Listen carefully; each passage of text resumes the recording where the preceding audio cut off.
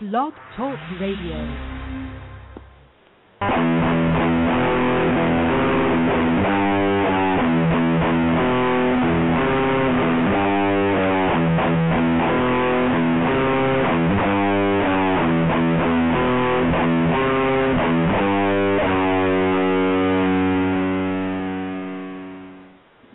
Hey guys, it's Kevin coming to you with the Phinsider podcast once again. It's Thursday night. Show is live. We're ready for your calls. 347-326-9461. You can also join us by tweeting using the Phinsider hashtag. And we're also having the live thread over on the Phinsider.com. Of course, I want to welcome in my co-hosts.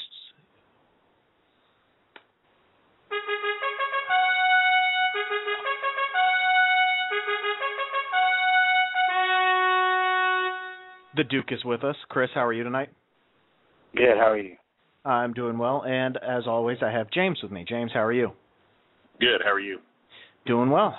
Another Thursday night, another day before a football game. There's actually football on today, although it's better now that I muted the TV because Chris Berman is commentating the game. So it's a good night. I love digs at Chris Berman. I think he needs to drink more in order for us to understand him better. But not saying that he's an alcoholic, but I think he just needs to retire and go away. Yes, I'll agree with that. But so we'll start off with what is apparently rumor going around because Jim Irsay is, of course, being Jim Irsay, and somebody needs to take a Twitter account away from him. But apparently he's saying on Twitter that the Colts are close to making a trade for or sending a high draft pick for a big name starter, and that he's going to open up his checkbook when it happens. So really, the speculation comes down to: is it Maurice Jones-Drew or is it Mike Wallace? And I think both make sense for Indy. I think Mike Wallace makes more sense, but I think it could be either one of those. I don't know if a trade would happen with either one of those. I don't know if the Jaguars or the Steelers would actually make the trade. I think the Jaguars are just positioning themselves to say, hey, we tried. Now shut up and sign or play your deal out to MJD, but we'll see. But let's see. Somebody just tweeted about that. Where'd it go? For those who like comedy, it's also worth mentioning that Agent Bus Cook asked if Jim Irsay was tweeting around. Okay. I don't know what that has to do with anything, but if Mike Wallace is being traded, Agent Bus Cook hasn't heard it. Wallace isn't under contract. He'd have to sign first. But go on, Chris. I was going to say, some of the tweets I'm reading here says that, let's see, that they're possibly pursuing a cornerback. That could make sense, too. And they are saying, and one guy, Chris Kaufman, says it's a percentage that it could be Vontae. He says not a big percentage, but plausible. I don't know if that's who they would be going after, but I don't think we would trade him in any case. But I think it would depend. I don't think we would, but I think it would depend on what was offered. If it was big enough, I'd do it. I mean, he's dropped from number 1 to number 3 on the depth chart. And, yeah, he played better this week, but I'm not sure it was enough to push him back up to the starting role. So, I don't know. I don't think there's anybody behind him either. I mean, yeah, he's the third guy. He comes in as a boundary corner in nickel packages, and Marshall moves inside the nickel. But after that, you have Nolan Carroll, and you have a bunch of other guys that, that aren't, shouldn't be considered starting corners. So, if you're trading a guy like that, I wouldn't make a move like that until you're pretty much sure that the season is sunk at that point. Yeah. Or if Vontae he's just adamant that he's not ever coming back to the Dolphins and he hates it here. So I seriously doubt that we would trade him, and I seriously doubt that they're going to send a high-round draft pick for him if that's the rumor. I just don't see that happening. I mean, he was a first-round pick, and he's played like a first-round pick at times, but I don't see that we would get anything at this point higher than, at most, on a good day, would be a second-round pick, and I just don't think that's worth it. Yeah. I think we hold on to Vontae. I think the one guy that we end up trading at some point, depending on how David Garrard does, is Matt Moore. I think Matt Moore is our trade bait right now, but we'll have to see. I think since we're kind of going down the road of players not coming back, it brought me to Eric Steinbach, which brought me to John Jerry. And it looks like Jerry may very well be starting tomorrow night and could be either permanently with the ones now at right guard, because I guess the team just does not like I guess they don't like Artis Hicks in that position. I don't know why. But I guess they want somebody else to take that role. Well, Hicks has been injured, I think, and yeah. And I mean, he, like I said, he was nothing special really to begin with. So I mean, he's a veteran guy that played in the zone blocking before. But I mean, I like what the coach said about him on Hard Knocks, because he's a guy that Jerry's a guy that he has talent. He just needs he needs to realize that talent. And right. I think he would. And like I watched, I wrote a post about it on the Raiders game last year. Aside from a little trouble with John Henderson, he played well in that game. And I thought, here's a guy that's got some potential. And I read something today that said since the beginning of camp, he's lost 16 pounds. So he's trying to, lose weight. He's trying to work hard and do this.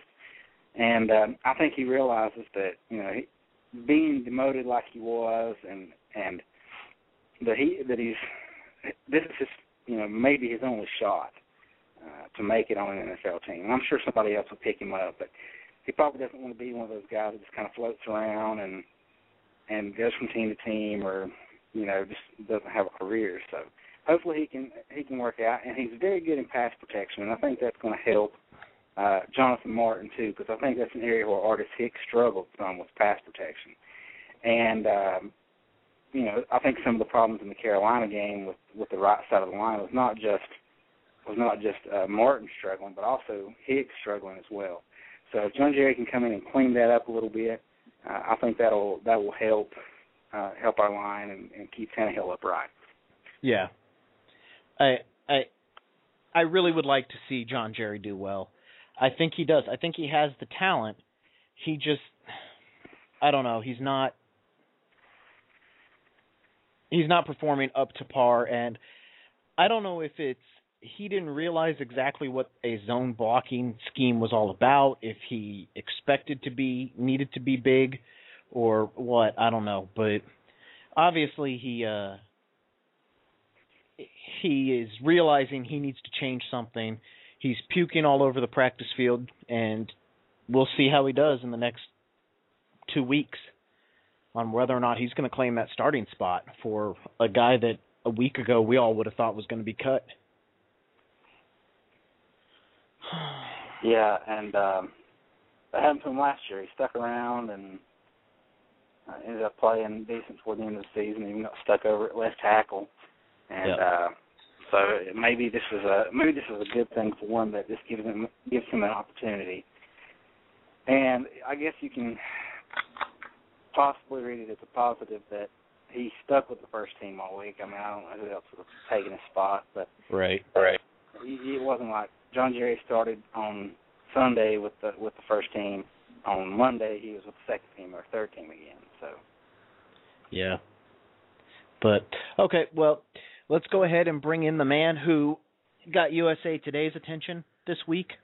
The man with the Dolphins tattoo on the back of his head. E-Dove, how are you, Emmett? Emmett, you there? Did we lose him? Emmett, you there, bro? I guess he hung up. Hey, call back in, man. Yeah, I think we lost him. Bummer. But, well, the man with the tattoo on the back of his head almost called into the show. He tried. He did. I spoke to him, so I know it's there.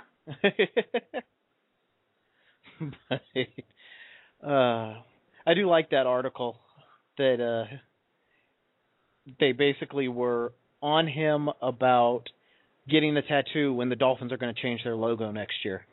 It was a interesting article because it kind of made it sound like he had no idea what he was doing when he got it done, and it's like that wasn't something he just did this week. He's had that for a while. So, but hopefully he can call back in. But where's my sound? There's my sound. Got a tweet question. Now that Chad is gone, who do you think will end up as our number 1 and number 2 receivers? I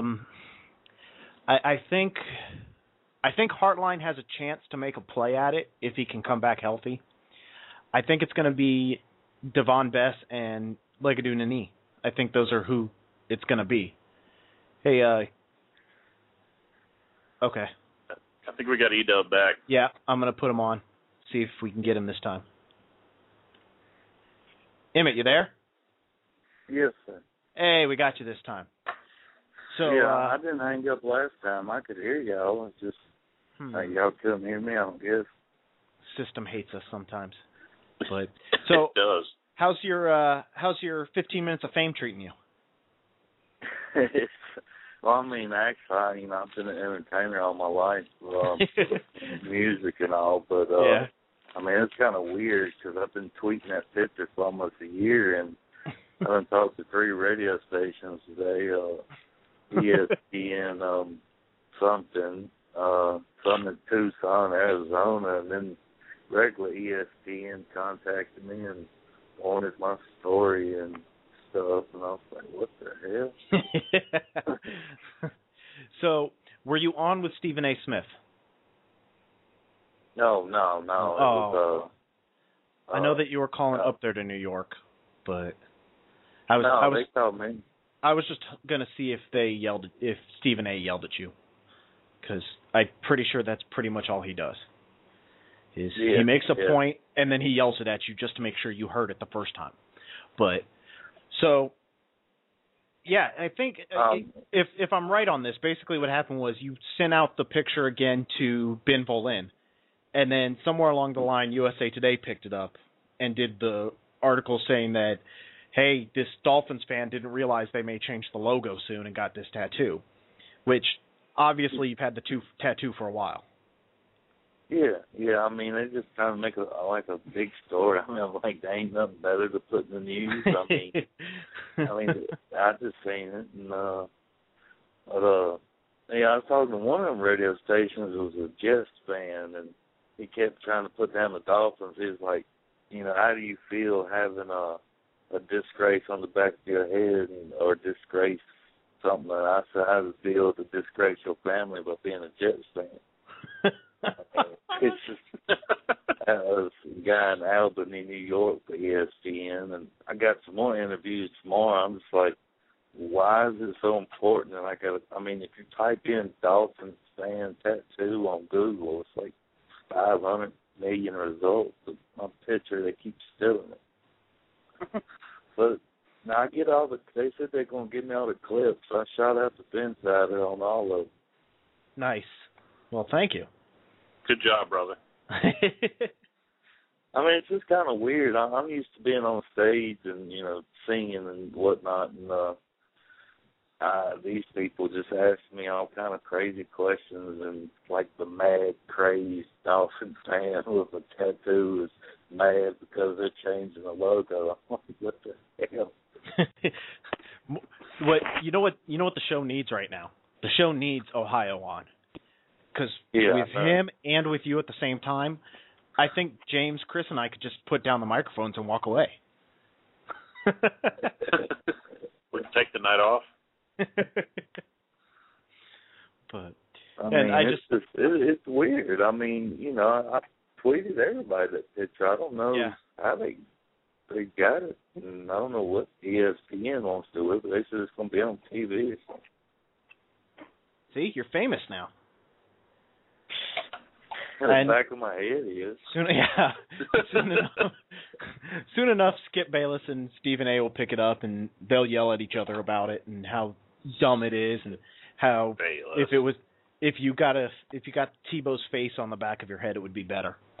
But and I say that knowing full well, or people knowing full well, that I'm a Gators fan, and I actually like Tebow, but I'm sick of all the coverage of him. He's a backup quarterback that somehow gets more coverage than most of the NFL. He's a backup for now. Yeah, I know. He's backup for now. He was talking about it. Yeah, it's amazing the attention that Tebow gets. And the thing that I don't like, since now we're on the topic that we don't want to over talk about, but the thing I don't understand is why on earth did they have him put on weight to get to 250? He's way too big as a quarterback at 250. But, okay, well, to hold on to that, since I dream up the ideal scenario right now, and it happened, Ohio, welcome to the show. Hey, how you guys doing? Good. How are you? I'm good. I'm just sitting here trying to gather my thoughts about, my DCC ride and every other thing that's going on. So with you guys, I hear we're talking tattoos. First things first. Let's get right to it. E-Dub, you there? Yeah. Yeah, you there? Hey, how you doing, man? How's your heart? How you doing? Good question. I mean, my heart, it's doing, I'm working one day at a time on it, to be honest with you. Good question, Ohio, because we did slack on asking that. So, sorry, Edov. Right. Well, hey, man, keep it together. And then, the other thing I got to thinking with these tattoos, I got one, Edov's got one, and I know, I see a ton of them down there in the deep end and around. I wonder how many dolphin tattoos are out there. There's just got to be oodles and oodles of them. And why is there not a tattooed Dolphins Facebook group? For like tattooed Dolphins. Well, Ohio, I think you just started something, Ohio. Well, you can start any Facebook group you want, dude. You could be the lead. You guys don't get it, dude. You guys still don't get it. I'm the idea guy. I got the ideas, but I'm not a good typer to get all this stuff out there. I don't hunt and pecking my way through it. I don't want to sit in front. I'm just not technologically savvy like that. But somebody should go start a Facebook group and mention, maybe mention me in it, but tattooed Dolphins on Facebook and see what we can get going there. But hey, what's up, man? Can the setters can we get $1 off everybody? If you guys don't know, like last year, Ohio is going to do the Dolphin Cycling Challenge again. It's raising money for cancer research and to fight cancer. He's Are you signed up for the long distance again? I am, 170 miles. Okay. 2 days. So over 2 days, he's going to ride 170 miles, and all you have to do to donate is to go to, what's the website, Ohio? It's Ride DCC, and then search my name, Griffin Van Nest. But, what I need, besides everybody to donate $1, is I need a PR person. I need someone, or really what I need is the masses of the Phinsider to do a letter bomb type thing and bombard the, aren't some of you guys on Twitter? I thought about this. Some of you guys that are active in Twitter, Channing Crowder, I think, is on Twitter. He's linked to WQAM down there. Last year when I said that to him, real jokingly, he goes, "You're gonna die." Oh man, I ain't gonna die. It made me stronger. And I ain't gonna die. So somebody will harass him, say, it didn't kill Ohio, it made him stronger. Shit, I'm 30 pounds lighter than what I was when I left Florida. I plan on going back to this year's ride 50 pounds lighter. So, that DCC, not only am I helping people, but it saved my life. You know, what the hell? You know, so that's a good thing. And then, you know, I was thinking, what if we could get the Phinsiders to do like a letter bomb? Say, okay, today, you know, everybody email the Toledo Blade and tell them whatever story you have. Link it to them, you know, pump it up. You know, the Toledo Dolphin connection is pretty solid. You know, Danny Thomas, minority owner with Joe Robbie, was a Toledoan. Curtis Johnson played defensive back for the Toledo Rockets, was on the 72 team. He's a Toledo guy. And, you know, when I met him, he goes, you want to know how I got on the team? I go, yeah, I'd love to know. He goes, Danny Thomas had a relative that was a scout, and he wanted to put a Toledoan on the team. And so that's how he got on the team. He drafted him based on that guy's scouting. And then Bob Baumhauer, I met at his Ring of Honor ceremony, grew up in the area from the Killer Bees. Brandon Fields, our current punter, is a Toledoan. And then Hall of Fame fan. What do you know about that? So, you know, we ought to do a letter bomb. You know, take that information, do like a letter bomb, and hit the Toledo Blade, you know, I'm not going to do it.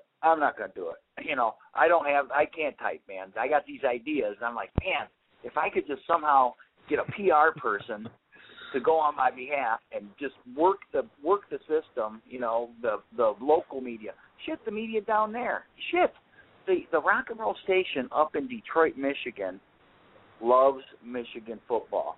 If Jim Mandage is anything, he is Michigan football. He loved that shit. And the guy was born in Ohio. Drives me nuts. But anyways, he was a Michigan man, right? So then he's a 72 Dolphin and all that. So there's a big tie in there. Toledo is ground zero for the Ohio State-Michigan thing. So you could hit the local media with that angle. You know, you could hit, you know, the Detroit, like I say, them rock and roll guys up there, you know, they love that stuff. They love that Michigan stuff. So I need a letter bomb. Go hit the media. Phinsiders activate. Go get the local media and the Detroit rock station, and for that matter, the media down in Miami. You know, I mean, hell, I did win a Hall of Fame bust. You know, ought to be worth something. Somebody ought to want to talk to me. No? Yeah. Hello? It could be. Yeah, I don't know. And you know, and really all of it is just to, you know, drive people to the DCC to help raise money for cancer awareness. I mean, really, I when I started going to Dolphin games, I never looked for any of this. You know, I was just kind of a big time fan, and it kind of snowballed into this whatever it is. You know, so whatever. I'm happy to ride the DCC. I'm going to try to raise as much money as I can. I'm going to go to as many Dolphin games as I can and have a good time. And what's the over-under on our playoff chances? Are we in? Do we think we're going? Are we optimistic at all? Are we optimistic or pessimistic? I'm always optimistic. Yeah, I think we might make the playoffs. You know, I tell you, I'd be happy if we just, you know, have a winning record against our division. I think we're probably – I haven't done my game-by-game prediction yet, which I'll do in like a week or right after the last preseason game just because I haven't sat down and done it. But I'm thinking probably in the 8-8, 7-9 to 9-7 range. So playoffs are a possibility. We could be knocking on the door, but –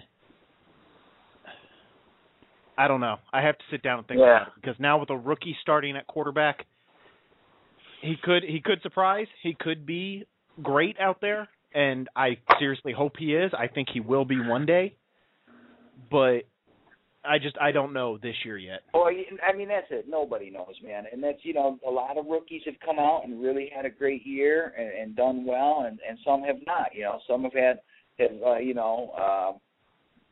just haven't developed like you want them to. Yeah. But that's right, man. You just never know. I mean, you know, I just look back to every year there seems to be some team that did horrible the year before that comes out and is just a wrecking crew.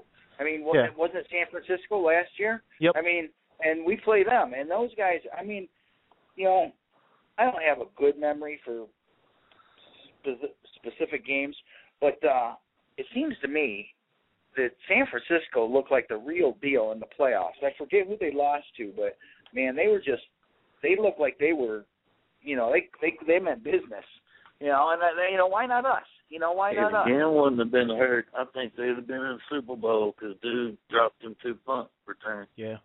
Fumble. Right. So, anything can happen. We got a clean slate and, shoot. That guy could light them up, and you get, it's just like, who's to say that these wide receivers, can't come in and all of a sudden, they start producing. Then you have the story of, the guy that was, Devon Bess is an undrafted free agent. Yep. He's done very well for himself. You get one of these other guys that is just, really striving to make a name for himself. All of a sudden, he's a superstar stud, out of nowhere. Kurt Warner, out of nowhere what was he doing? Loading trucks or something in the Arena League? Groceries. Bagging groceries. Now he's tossing touchdown passes. Why not us? So I'm always optimistic. So, and I read a post the other day where someone said, how Philbin's just kind of low key, no nonsense type of,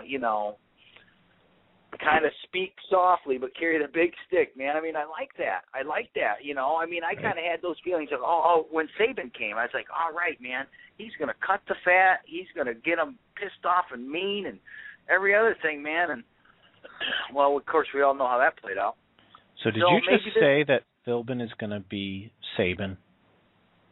No, not. Is that what you just said? What I'm trying to, my point is that, when Saban came around, I thought he was going to turn the team around. I think we all thought, oh, man, we got our guy. He's going to trim the fat. We're going to be lean and mean, and fucking the teeth are going to be razor sharp, and they're just going to tear through everybody, right? That's what I thought. Well, now he's kind of got this speak softly, carry a big stick. I like that too, man. We're just laying away, and then, who knows? Week 1, we walk into Houston and fucking punch him right in the jaw. Man, put that and run up on them like when Marino's last game where we just got shellacked. We go into Houston, we shellacked them 70-0 or something. It could happen. No, am I dreaming again? No, wake up, Griffin. You're dreaming. I'm hoping so. But yeah, so we'll I always have those grandiose dreams, man. Especially teams we've never beat, man. If there's one team I want to beat this year, it's Houston. That's for sure. And the Jets. Yeah. So great minds think alike. But I love to just be in Alabama and run into Saban in a store. I go to jail for 30 days to punch him in the mouth, call him lies, and not draft. Well, I wouldn't punch him in the mouth. I'd yell something at him, though. Something that's, something inappropriate in a crowd. I don't know. Anywho, hey, man, I'm going to get off, let you guys go on with the show there.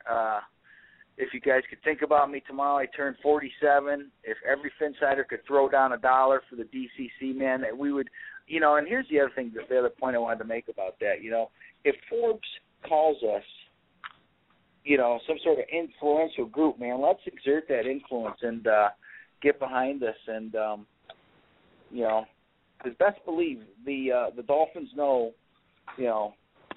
who I am and who you guys are. So, let's go make a difference. Let's go help somebody. Well said. But thanks for calling in. Hey, no problem, guys. Have a great show. You too. Well, not a show, but have a good night. All right, later. You should have a great show. I'm just chilling, listening.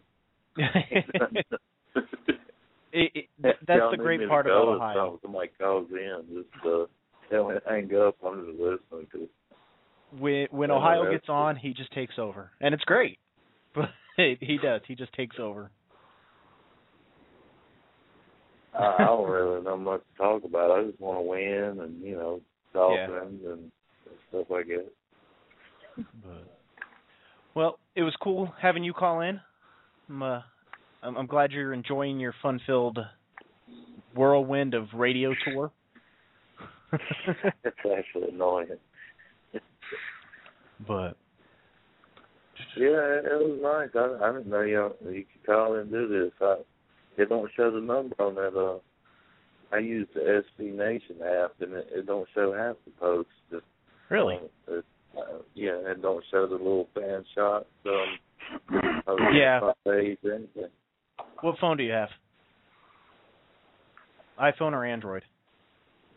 I got the iPhone. Yeah, the iPhone app, they were working to add the fan shots or not fan shots, but fan posts and everything into it and get it up to speed.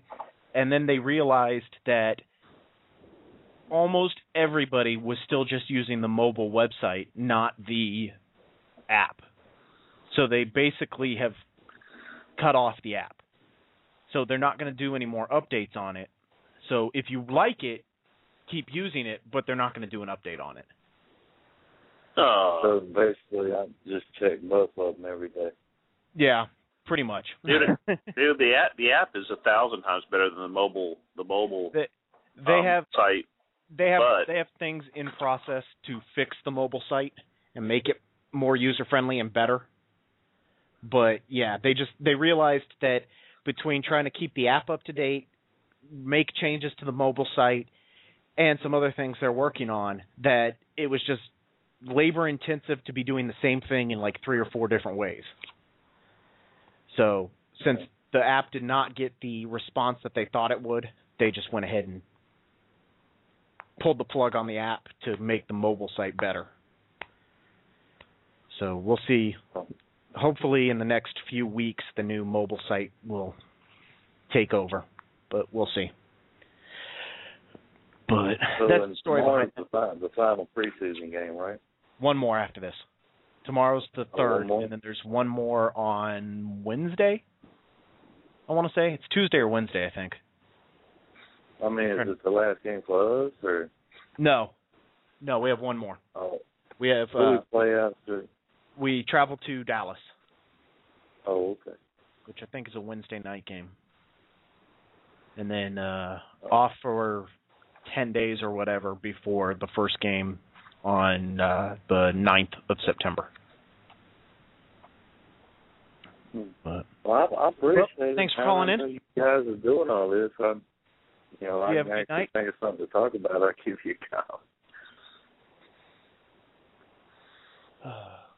Man, the show got quiet all of a sudden. Did you say jailbait? No, I did not say jailbait, Ohio. I'm kind of scared now. I haven't been in the what? I haven't been in the thread. So, am I missing anything? This thread's long today. I'd like to hear Chris expand on his theory that he. Am I talking to myself? Can you not hear me? Okay. Can you hear me? Chris, Can you hear me? am I on the air? I am talking. I hope I'm on the air. Kevin, can you not hear us? So anyway, I'll keep talking because it's what I'm good at. Hey, Chris, can you hear me? Yeah, I'm kind of sad. Oh, there goes Chris. His call is dropped. There goes James. His call is dropped. Hey, welcome back. Can you hear me now? I hope. Okay, I kind of know how Keith felt that time that I dropped off. And you have that Wayne and Garth moment where Garth is sitting there without Wayne during Wayne's World. I don't know what's happening right now. I don't have anybody to talk to.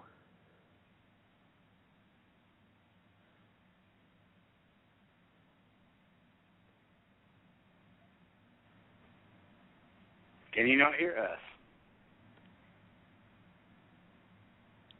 And I'm back. Can you hear me? I can hear you, Chris. Can you hear me? I can hear you. I can't hear Kevin. Kevin's gone, so it's just you and me now. So you are now the host of the show till he returns. So onward. To expand on that theory, I'm stuck with the Tennessee Arizona game right now. I didn't see the first of it, but apparently John Skelton didn't come out and play well. Kevin Cobb came in through an ugly pick right to 3 Tennessee defenders who the linebacker almost dropped it. So, and if it wasn't for Larry Fitzgerald just being an absolute beast and bailing these guys out, this team would be terrible. And Fitzgerald just stepped out of bounds but didn't catch it. But so my thought is that Arizona, if Ken Witherspoon wants to keep his job, they're going to be in the market for a quarterback. And we just happen to have a plethora of quarterbacks. Now, I know we probably want to keep more because he maybe will help here than Garrard, but Garrard is a better overall quarterback. And I was reading, I believe it was Omar this week, said that it was a tweet by him saying that Garrard has been helping Tannehill, learn some different things that, maybe a guy like Moore doesn't know or wouldn't be able to teach him as well. And that's as a backup. So I'm thinking if Garrard gets healthy and can be the backup, then we can then Moore will be expendable. And I think we could probably get a third rounder from Moore from the Cardinals because the way they're playing it now, it sounds like they're going to be desperate. You might be able to get a second round out of somebody that's desperate. Desperate teams do stupid things. Yeah, and they are right now. They are the most desperate team at the quarterback position. From what I see, I mean the Jets are pretty bad, but they're going to stick with Sanchez. And I'm trying to think of some other teams that might have it. The Chiefs are kind of stuck with Matt Castle, but I don't think they have any other option, and I think they're going to be better and more competitive than the Cardinals. So right now, the Cardinals are kind of stuck with what they have unless they trade for one. And I don't see anybody. They're talking about possibly getting Green Bay, maybe getting McCoy or somebody as a backup. Travaris Jackson will be out there, but I think that if the Cardinals wanted to win and try to be competitive right now, that they're going to need somebody with a little more experience, and we might could sell Matt Moore to them. Yeah, Moore could help them win some games. They're gonna be a lot better off with him than without him. Yeah, and being that he likes to throw the ball deep, he's going to. I think he would mesh very well with Larry Fitzgerald, and he would put up good numbers with throwing to Fitzgerald. I mean, he put up good numbers throwing to Marshall, and Fitzgerald is a lot better than Marshall in my opinion. So I believe that would help him out a lot. Now, granted, they just did score a touchdown, so I don't know. But the only thing that worries me about the Cardinals is their offensive line, and from what I'm seeing in this game, it looks just downright offensive. They can barely protect anyone at this point, and the rushers are getting there with regularity. So when we play them in week 4, I think, if Wade can't get to these guys, if Audric and Vernon can't get to these guys, then there's something wrong with our pass rush. Because this line looks awful. Poor Kevin keeps trying to call in, but I think he's got some sort of problem on his end. I think the issues with his phone or his line, I'm not sure.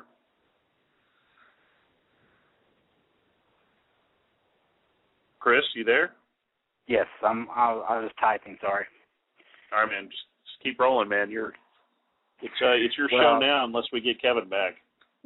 All right. Well, I was just responding to Ohio. He was talking about the pictures that I put up on the site this week, and that was a fun experience. That's only the second time I've ever got to watch the Dolphins in person, so I enjoyed that. And we had really good seats. We got a good deal on them.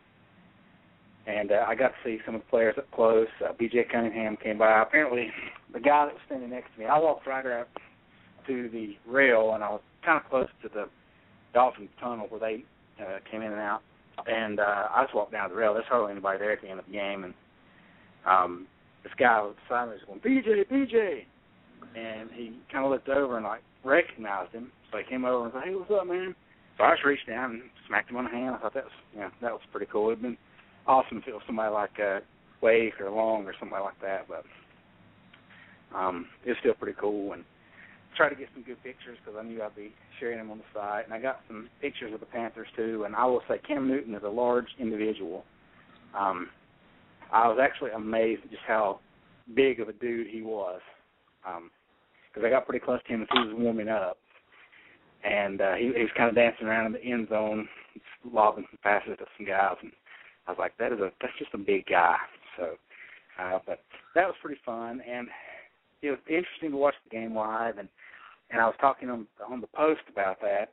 I believe it was Shawnee and I were discussing about, it looks so different live than what you see on TV. And when I watch TV, you see Tannehill to me, it looks a lot different than what he did in person. And one of the biggest things I took away from, I've been a proponent of this wide receiver core most of the offseason. I thought, all right, we've got some guys that can step up and make some plays that haven't really had a good opportunity to, like Wallace, Pruitt, and guys like that. Pruitt didn't play much this game at all. I think he had one kickoff, and that was it. The rest of the wide receivers, they worried me a lot. They struggled to get open consistently. They didn't give Tannehill much of a chance to do anything. So I don't know how that's going to go this season. And some of the other guys, the lower string guys, played well. When they came in, like Matthews and Hogan, they played well, but they played against a bunch of backups, and it's hard to judge, what they're going to do. But guys like Wallace, Moore, Fuller was in there a little bit. These guys, they didn't seem to play, up to the level I thought they should play. So that's going to be a concern. I would like to see how they do against Atlanta tomorrow night, because Atlanta has a fairly decent group of cornerbacks. So it's going to be interesting to see how Wallace and Moore and those guys who are supposed to be the guys to step up play against guys like Brent Grimes, Asante Samuel. And that's another matchup that Asante is very good at sitting back and baiting quarterbacks into throwing the ball where they shouldn't. So I'm going to see how Tannehill reacts to that. I think that's going to be a pretty good matchup. But I'm kind of excited about Tannehill getting a start. James, what do you think about that? Yeah, I want to see what he can do. I think he's got a lot of potential. There's going to be some ups and downs. He's going to make some pretty major mistakes during the season, and I'm sure there's going to be some pretty radical overreaction on the site as usual. If he has a bad game where he throws, say 3 or 4 picks, which everybody should be prepared for because it's going to happen with a rookie. Something like that's going to happen somewhere along the line.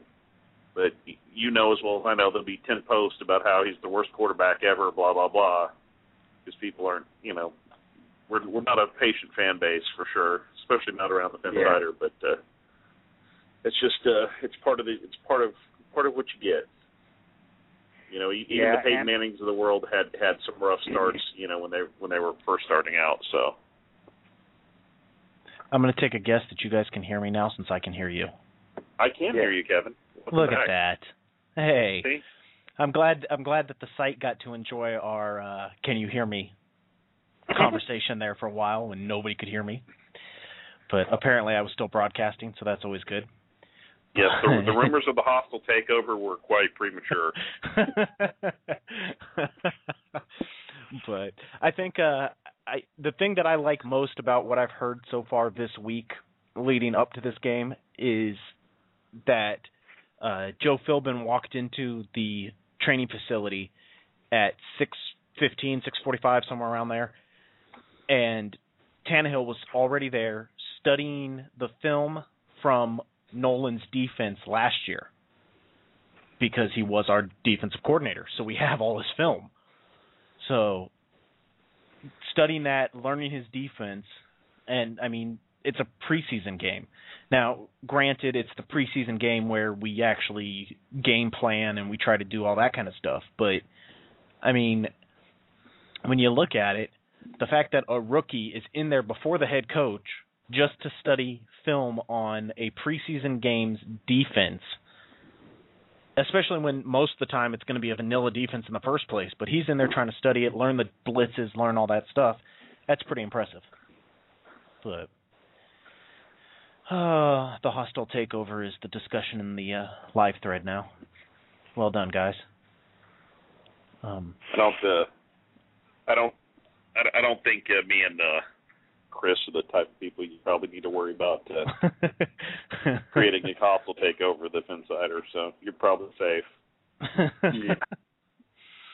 And another thing about Tannehill getting the start to kind of go with what you're saying is we're seeing, you know, some of those intangibles that people are saying, oh, he doesn't have the intangibles. We're seeing that now. He's showing up, getting extra work, trying to learn, trying to improve. But something else that I've read so far this week that has kind of eased my mind a little bit is that the players are on board with it, especially the veterans. You know, because you think, all right, this guy's a rookie. You know what's going to happen unless just great things happen. We're probably going to struggle some this year. It's not going to be, you know, a great season. You wouldn't think it would be. But these guys are on board with it. That means, A, that they think they can handle the load and help him, and two, that they think he's good enough that he can actually, you know, lead us to the playoffs. I don't think you'd have a veteran guy like Reggie Bush or Jake Long or Carlos Dansby or somebody saying, yeah, I'm on board with this, if they thought, man, we're going to get 4 wins, but we'll be better next year. Kind of, you know, I don't see that. So I think these guys, by showing that, and I think they're being honest with it, is that, you know, they're saying, hey, we're going to support this guy, and we think he can win. So that's pretty promising to me. Yeah, exactly. Having the team behind Tannehill already is big. And I know part of that is veterans being veterans and doing the right thing. But I think that's okay, it was Strange that posted the whole thing as Philbin seeing Tannehill, and he posted it as a fan shot. So, Strange, here's a hat tip for pointing out again that you made a fan shot. But, yeah, I think that's big that the veterans are already behind the rookie. I know I saw that interview that I posted about Devon Bess. See, Strange, I give myself credit when I post things. When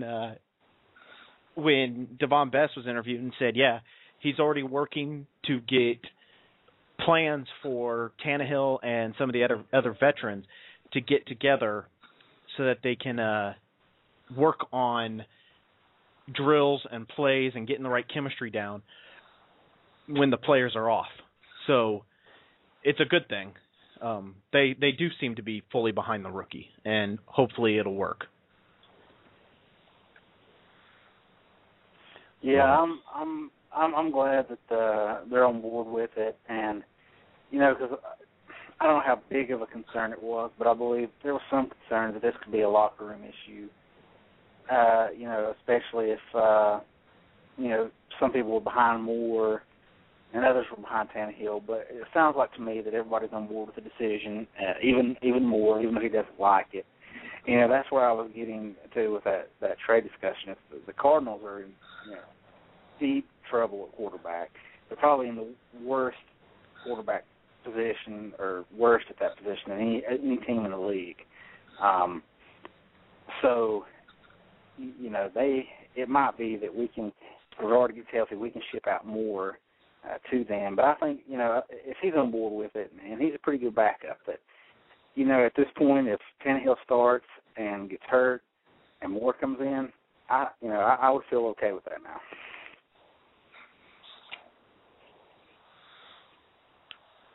There goes another home run for Beltray if anyone's interested. Hello? Can you hear me? Kevin? Chris?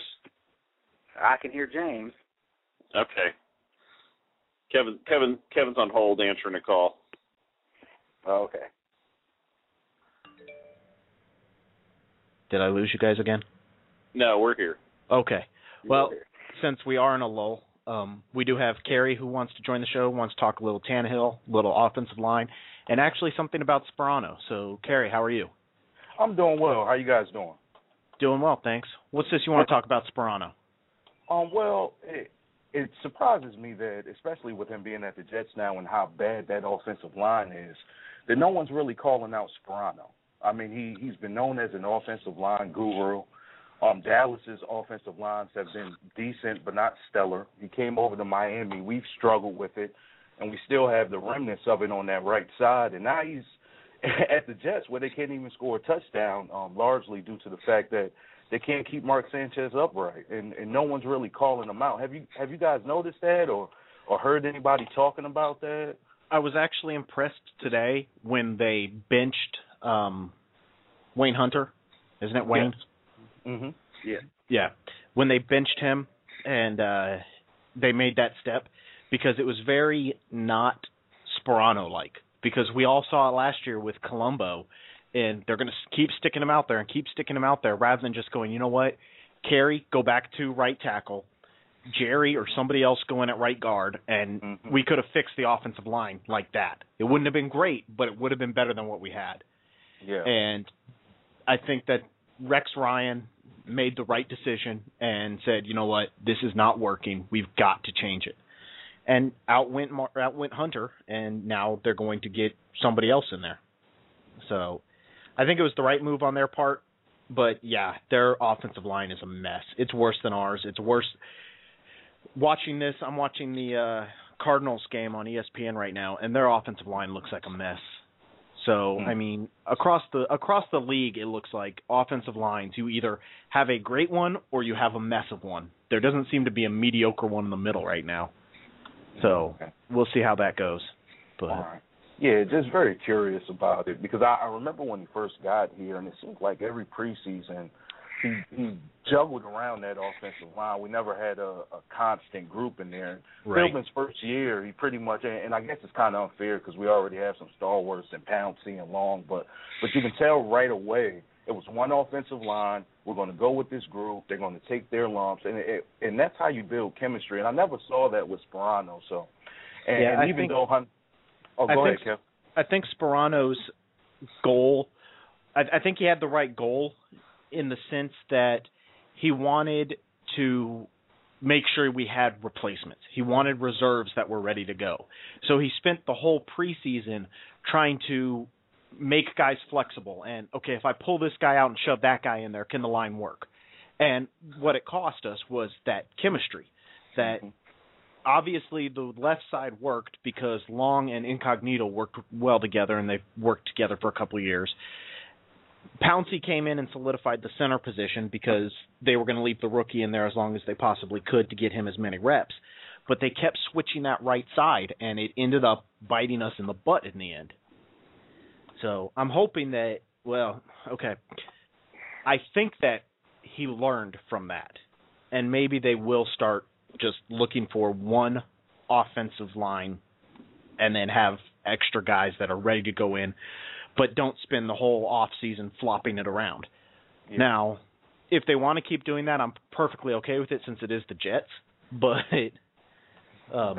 yeah.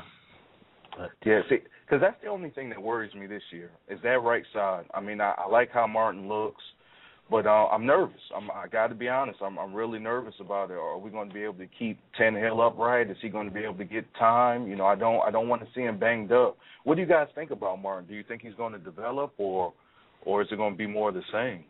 I think he will develop very nicely. He's going to struggle at first because even in practice, when he's up against Cameron Wake doesn't go full speed in practice. I mean, one, he doesn't want to hurt himself, and two, he doesn't want to hurt our offensive line. Mm-hmm. So they don't go full speed in practice. Martin's not going to be used to that until we get in the game, and all of a sudden he's going, oh, my God, this guy is fast. But he will get better.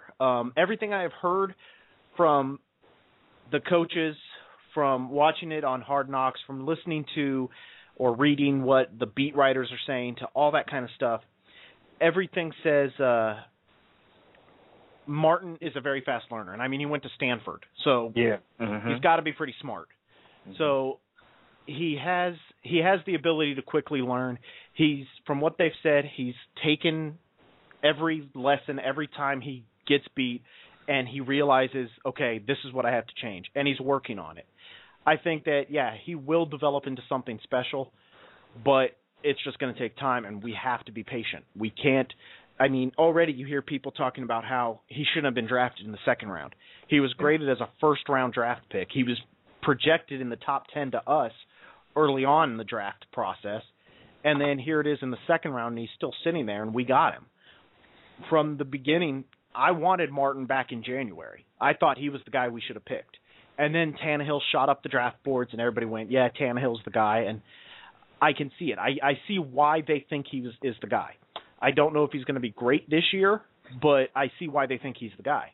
But the fact that we got 2 first-round picks, basically, in the first and second round, and then if you add in the fact that people had Lamar Miller graded as a first-round pick, we picked up 3 first-round picks in the first 4 rounds of the draft. So, overall, we did really well. Yeah. But, I definitely hope he develops, man. I definitely do, because I'm a trenches guy. I think most of our success is going to lie in how these guys do on the front line. What about at right guard? Have they named the starter for this scrimmage Friday at right guard? Is John Jerry starting? I know he's getting a lot of hard knock pub, but everything seems to say he is. I haven't heard them say it officially, but Hicks is injured and hasn't been practicing, and all week Jerry has been the guy at right guard with the number 1. So I think he's going to be the guy this week. I don't know if he'll be the guy forever, but I think I think he will at least start this week. And Gardner's still banged up. What's his timetable? Because I don't really hear too much about him either. I don't know. Good question. I don't know. Okay. I haven't heard much on him either. It's like one of those. It's almost like Brian Hartline before Hartline admitted the appendectomy. Yeah. It's like everybody knows he's injured, but nobody talks about it. So I don't know. Oh wow. I think we'll have to see. But now I remember last year, and if I'm talking your heads off about the O-line, I apologize. But I remember last year, Merther, he came in for Jake Longson when he was banged up, and he played pretty well on that left side. So I thought he can be a valuable guy, either maybe push for a starting role or be a key substitute guy. But I don't know if he's banged up or what. I haven't heard a lot about him. What's going on with Merther? They have him slotted behind Jake right now. Okay. And he's basically Jake's backup is the way it's worked out. And I think that if we hadn't drafted Martin, he probably would have been the right tackle. But I think they saw enough of him last year to realize that he might not be as good at right tackle as he is left tackle. And they want him as Jake's primary backup. Okay. All right, sounds good. All right, guys, I got to get back to work, but I appreciate the time. Oh, you don't have to go to work. Yeah, I'm at work now, believe it or not. Yeah, but I appreciate the time. I'll be sure to call back. Love the show. Keep doing what you're doing.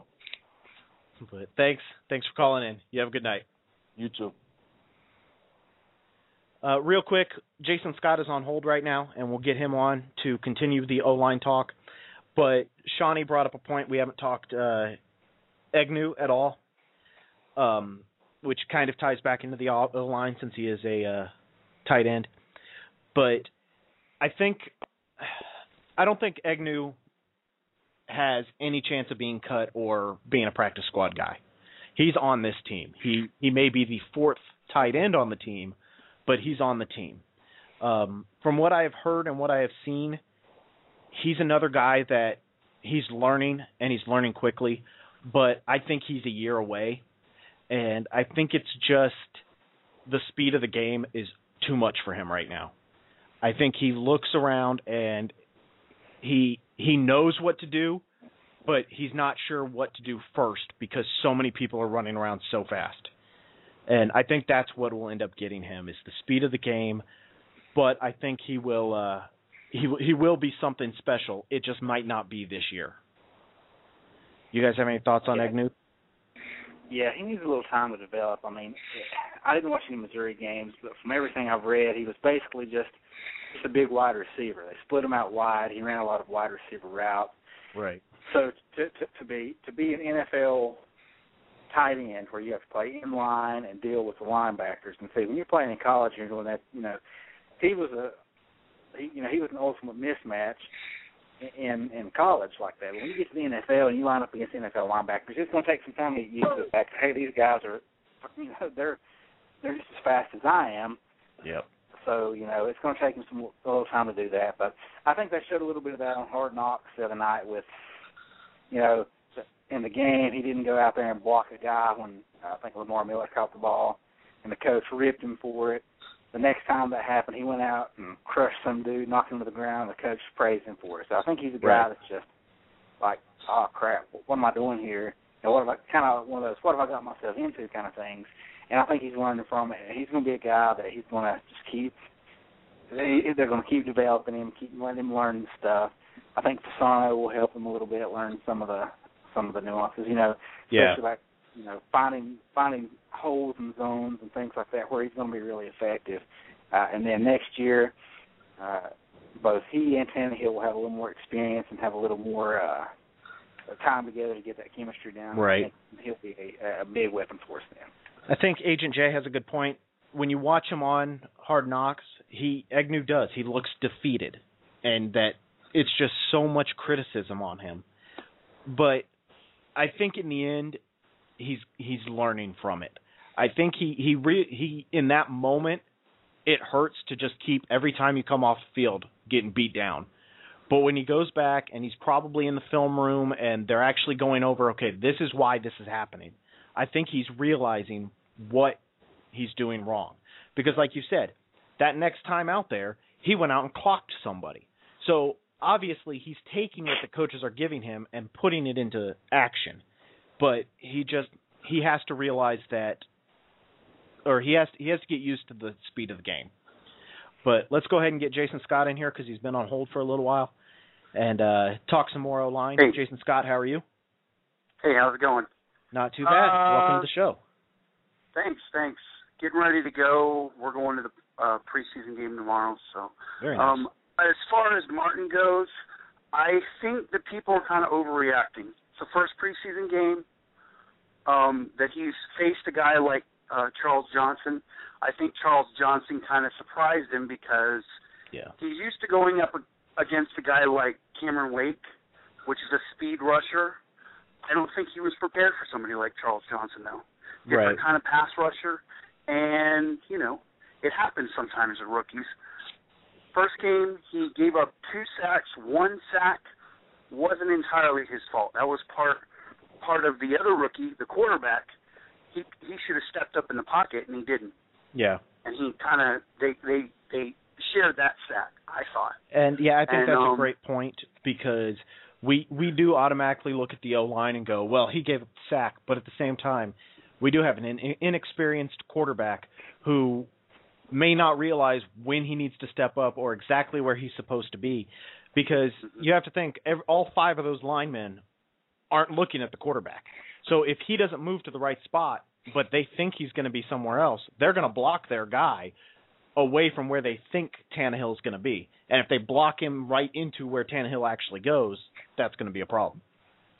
Right. And one thing about that first sack that Charles Johnson got on him, I rewatched that play, and it looks to me like Tannehill could have had some time, a little bit of time to step up into the pocket. But if I remember it right, it was a play action. I think it was a little bit of play action. He was already in the shotgun, so when he got back, it was a full 7-step drop, and he was hit right as he was getting ready to step up. And I kind of timed it. He had at most 3 full seconds, which, they say to get the ball out, but it looked like it was going to be a deeper pass play.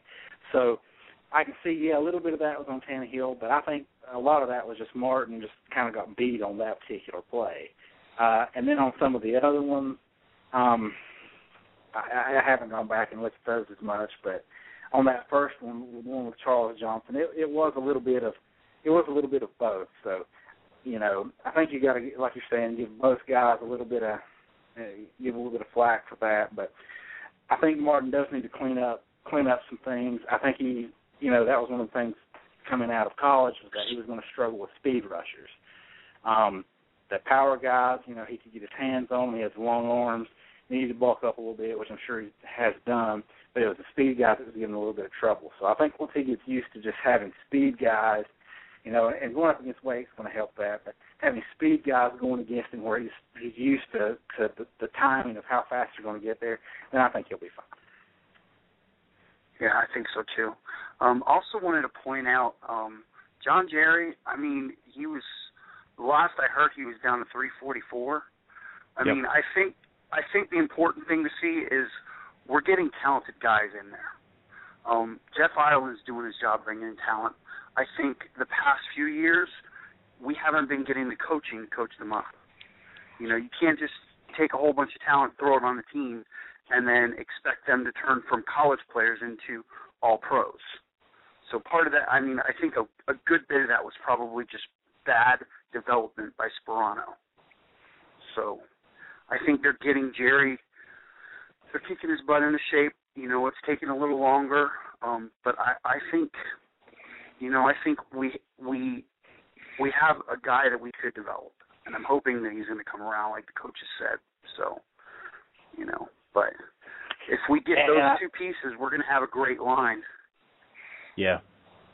I mean, when you look at it, the number one picks across our line and the talent that we have, it's there. But we'll see.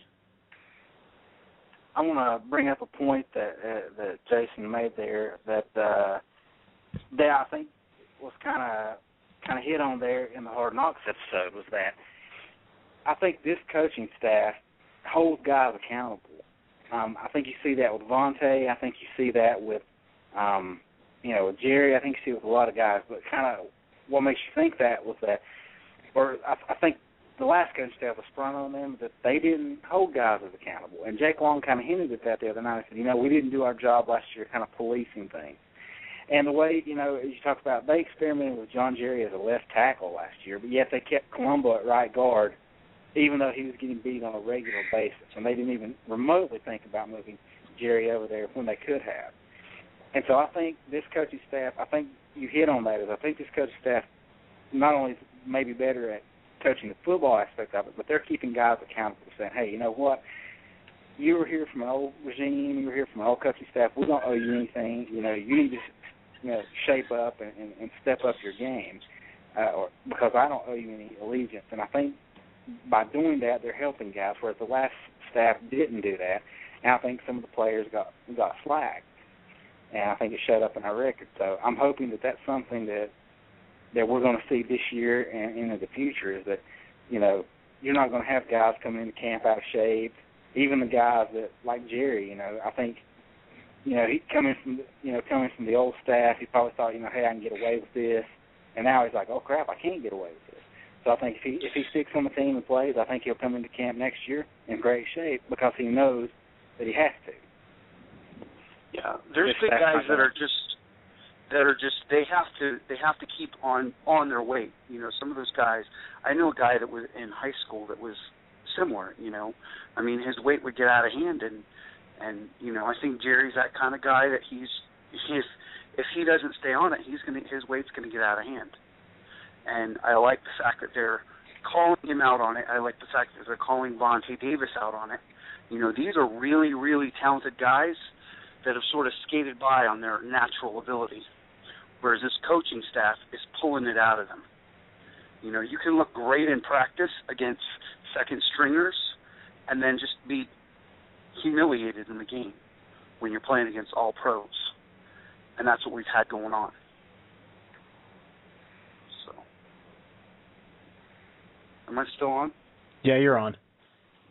Oh, okay. Sorry. I'm reading at the same time. Apparently, it's completely not Dolphins related, but apparently Lance Armstrong just released a statement saying that he is not going to fight the USDA's attempt to convict him of drugging and strip him of his 7 Tour de France titles. He's just going to go ahead and let it happen. And his statement basically says, there comes a point in every man's life when he has to say enough is enough. For me, that time is now. So, interesting. But apparently Lance Armstrong is no longer a 7-time Tour de France champion. So, sorry. Wow. Completely random, but just happened to see it on Twitter as it was going by. So, that's cool. I was out of the Dolphins talk for a minute. I happened to notice, I was listening to the radio today on WQAM, and they were talking about how this Hard Knocks, the Miami Dolphins Hard Knocks is the highest rated ever. And they said not only the one, the Chad Johnson one, which they figured, that makes sense, but even this past one. And, I was thinking it had to do with the fact that there's Dolphins fans everywhere, especially all over Florida. Yep. The Dolphins were the only team in Florida for a lot of years. When I was growing up, there was Marino, and there was a minor league team in Tampa Bay, and that was it. So. Yeah, I think you're right. I think that people don't realize how many Dolphins fans are out there, and it comes from the success in the 70s, but and obviously Marino. But I think I think that we're a down team right now, which the mass media looks at and goes, "Oh my God, why would they want to put a bad team on there?" But we are a team with a lot of tradition. We're a team with a lot of history, and we're a team with a large fan base. And if we ever get winning again, this fan base is going to be huge, because not only are the people that are all ticked off and don't want to deal with the fact that the Dolphins keep losing, but we're going to pick up all the fair weather fans that are going to jump back onto our bandwagon and ride with us, especially if we start beating the Patriots every year. Because, look, there are people out there that have been Patriots fans since birth, just like there are of the Dolphins, the Cardinals, the Packers, everything. But there are a lot of Patriot fans that suddenly became Patriot fans when Tom Brady started playing quarterback. Yep. So, speaking of which, everyone needs to look at that posting on the site that Texas Cowpunk put up there about the Spygate and everything involved in that. Apparently, there was an extra radio in Tom Brady's head that you could listen to his coaches after the 15-second cutoff.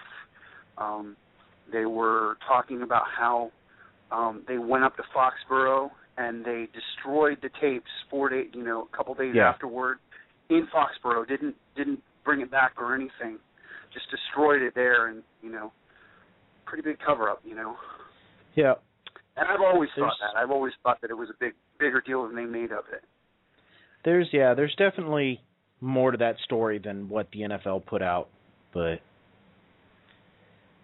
interestingly enough, the Ocho Cinco News Network is still tweeting out stories. Interesting.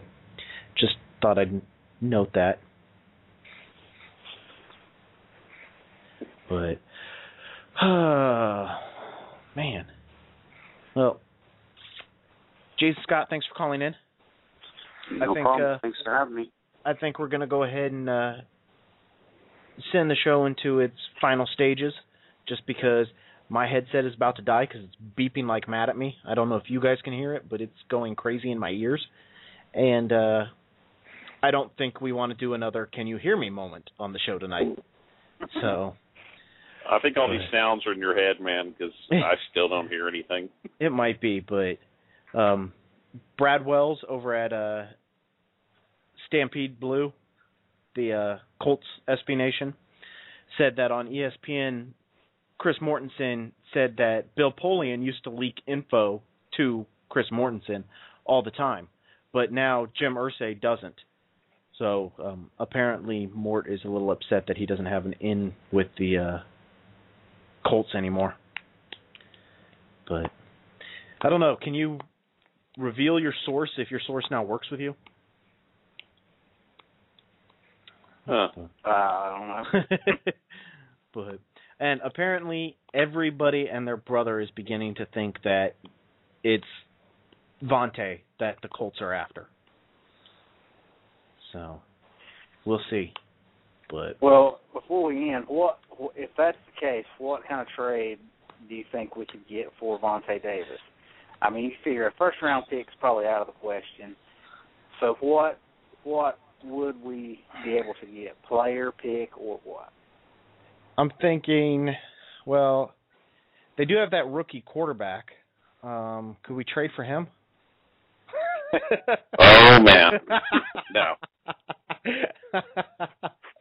No. That'd make the site blow up in about a day. Oh, my God. Might shut it down. Oh, my God. Could you imagine that? But, no, I think if we're trading with the Colts, I think it has to be draft picks. I think they're just like we are. I mean, they have a lot of young people that could come in and do something, but they're young. And, I mean, what are we going to look at? Reggie Wayne is probably it. And I don't know if we want Reggie Wayne. I mean, nothing against him, but do you want to trade away a young cornerback for a aging veteran that may not be in the league very long? Yeah, I'm thinking it has to be draft picks. Either that or I wouldn't mind going after like Fleener or Allen and pulling one of them in, but I mean, that's pretty much then telling you Agnew is a complete bust. So I think it's draft picks that we would go after. I would like to see a 2, if we could get a 2 and a 4 or a 2 and a 5, maybe. But yeah, I think it's probably about a 2. But that could work out for us even with a 2, because if we took a 2 and the extra 3 that we have, we could turn that into a 1. So maybe there's more to this than we see. I have a hard time believing that the Dolphins would trade Vontae. I mean, he's starting to take strides now. I struggle to see it. Yeah, and what you said the tweet was that Irsay was ready to open up the checkbook. Yep. So it seems like to me this is a guy that maybe wants to get paid, and I'm sure Vontae does, but we've not heard anything about him wanting to be, like he's unhappy with his contract or he's things like that. So, I mean, that's possible. It seems to me that they'll probably go for somebody who is, maybe a little bit bigger name that wants to get a little bit more money, perhaps like Antonio Cromartie or something like that maybe. I've seen that name. Yeah. I know they were talking about Dominique Rodgers-Cromartie as a possibility, but the Eagles have flat out said, no, it's not him. So, I don't know. Vontae makes sense in the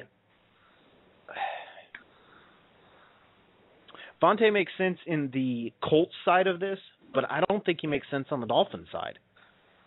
Unless Jeff Ireland can get something really, really good out of it. I don't know. I mean, if we could somehow manage to get a 1 for him, given that the Colts are probably going to have a pretty high 1 next year, I could see it, but I don't think they'll give up a 1. But there's a good point from Noel Finn on Twitter that people are quick to point out Ireland's mistakes, but don't mention how he didn't want Kolb, Flynn, or Orton for big money. And none of those guys are going to start this year. Well, Orton might. Is Orton starting? He will when Tony Romo gets hurt. Yeah, that's right. That's where he went. And apparently Alfie Crow, I'm not watching the Jaguars game, but Alfie from Big Cat Country just tweeted out, good Lord, Chad Henne. Anyone still want to argue that one? Anyone? So I'm guessing Chad Henne just had a Chad Henne moment. So, Oh, wow. Poor Jaguars. They picked a punter in the 3rd round, and they have Chad Henne. Oh, which my. may be why they needed the punter. They're going to energize that fan base and fill that stadium after all, huh? Hey, they only need to fill it for 7 games next year. Oh, gosh. One of them will be in London. Ooh, I am at 1,999 followers on Twitter. I am you one lost one? short. No, I haven't hit 2,000 yet. I am 1 short of 2,000. right, braggart. Yeah, well, at least you have more than 25. I do have more than 25. Some people that are on the radio right now don't. I don't tweet that often. Leave me alone. And I'm one of his 25 followers. So am I. So he has 23 besides us. Okay. Yeah. But wow, you have an interesting 25 followers there, Chris. Well, Ohio is one of them. K-Dog is one of them. So, I'm sorry, Chris. We won't make fun of you and your Twitter handicap right now. You're Twitter challenged. Well, some of them are friends of mine. I think one of them's my brother and a good friend. So I've got some good friends on there. Some of them I don't know. They just put me on there, and they appreciate that I don't fill up their timelines too much. So. Jason Scott said, "You're welcome." He's the 2,000th follower.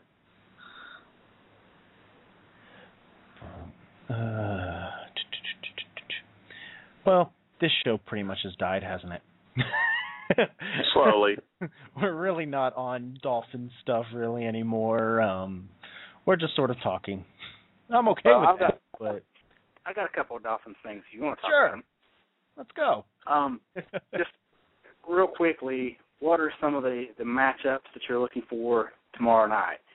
The matchup that I really want to see that I think is going to be really, really good is Sean Smith versus Julio Jones. I think that's going to be a good battle all the way till they're taken off the field. So, looking at things I'm going to be looking for tomorrow are Martin, if he's improving, and I'm just watching the receivers. I mean, I'm at the point now where I think the D-line is going to come into its own. Wake should be back, and that's a big help to the D-line. If we can get Wake back and going, that'll help the secondary also, because a big part of, I think, the secondary's problem is we had no pass rush last week. So if the secondary can get helped out by the D-line, that should be a bonus. Then I think if the D-line is coming onto its own, we should see the linebackers able to help out with the run more. The secondary gets pass coverage, which then leaves us down to what are the position battles still open, and really it's wide receiver. So somebody in this wide receiver core has to step up and go, this is my slot.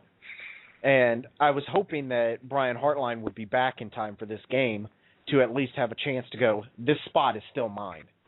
But it doesn't look like he's going to be ready to play. So I think that Wallace could step up. Fuller hasn't been too bad. I don't know if he's ready to be that guy, but he could try to make a run for it. Hogan could still make a run for it. Marlon Moore disappoints me. I really think that he could do good things, but he doesn't take that next step for some reason.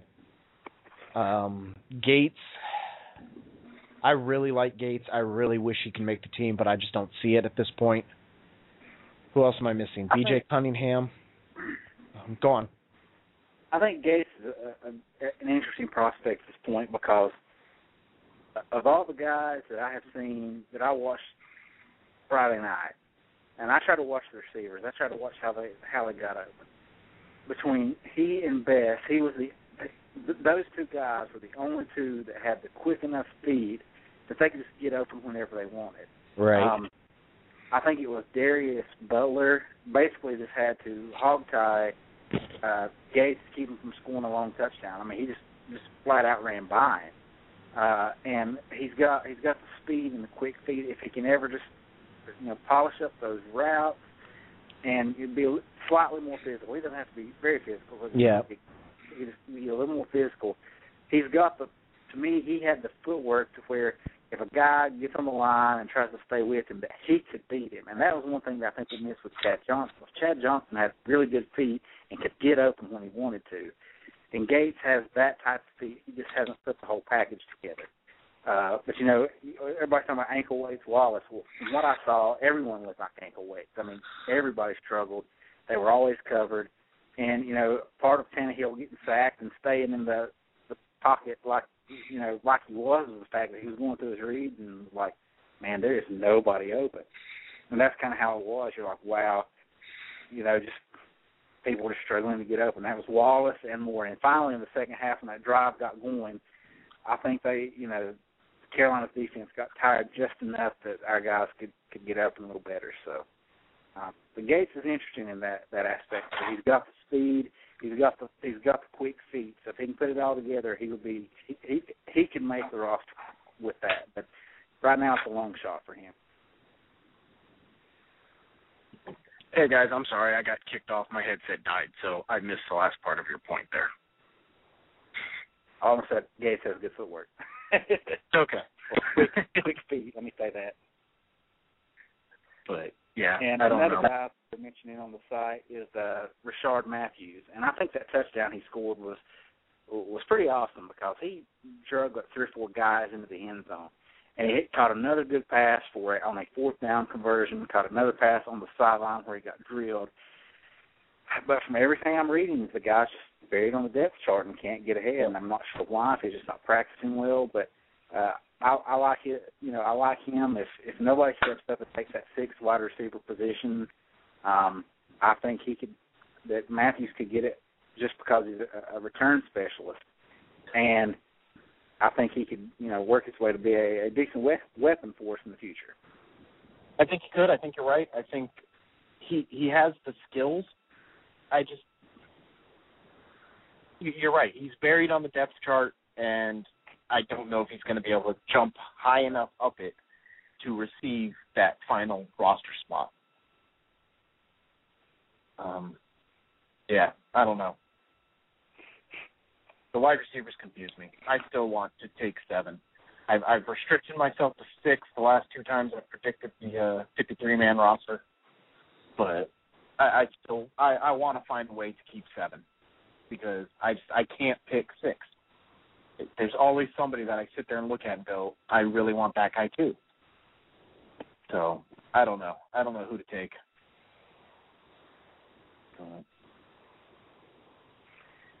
Yeah, it's crowded at the bottom. We don't have anybody that just wants to step up and be like, you know what, I'm the man, and just throw me the ball. And that.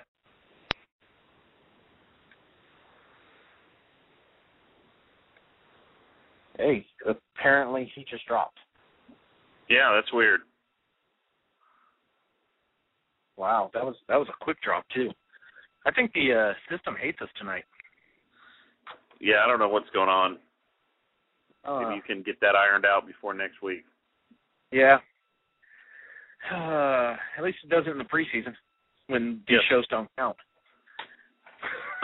Is that how it works? They don't count? Yeah, these shows don't count. These are working out the bugs. We're just trying to get reps at this point.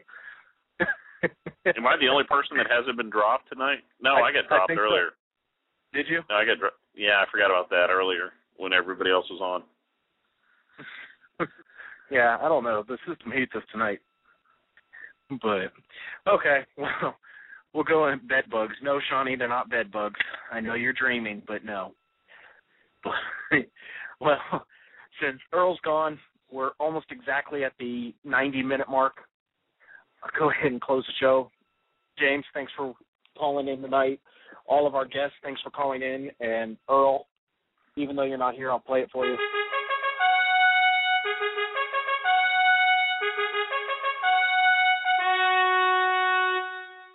Shawnee hasn't been dropped since he was a baby, and that explains so much. But does it? Oh. Everybody have a good night. We'll be back next week. We should have 2 football games to talk about next week, and we'll be in actual regular season mode, getting ready for the first game in, 8 days, 9 days from the show. So should work out nicely. James, you have a good night. Good night. Everybody else, good night. Hi, I'm Mark from Marinda Safeway. We offer great savings on groceries, but did you know we also offer savings at the pump? Earn 10 cents off per gallon when you spend $100 at Safeway stores. Enter your phone number or swipe your club card at the register and earn points. Redeem your rewards at participating Chevron, Texaco, and Safeway gas stations. Maximum gas reward at participating Chevron or Texaco stations is 20 cents per gallon and $1 per gallon at Safeway stations in a single fill-up, up to 25 gallons. Other restrictions and exclusions apply. See complete details at safeway.com/reward. This is Mark from Marinda Safeway, and we'll see you soon. My name is Spencer Hall. My name is Jason Kirk. My name is Ryan Nanny. And when we combine, we form the Shutdown Fullcast. Voltron! I keep telling you, we're not Voltron. The Shutdown Fullcast is technically a college football podcast, but it's also a show about lawn care disasters, regional grocery stores we love, Tennessee Batman, homeowners associations, bears and video games. I mean, there's also some actual football discussion, like about coaches having huge contracts, or coaches making terrible decisions, or coaches saying really stupid things. Or the NCAA saying really stupid things. Yeah, there's lots of stupid things in this big, dumb, beautiful sport. Sometimes we talk about football games. Allegedly. If you want to take college football exactly as seriously as it deserves to be taken, come find us on Apple Podcasts, Spotify, or wherever else you listen to podcasts like this one. The Shutdown Fullcast. It's not Voltron.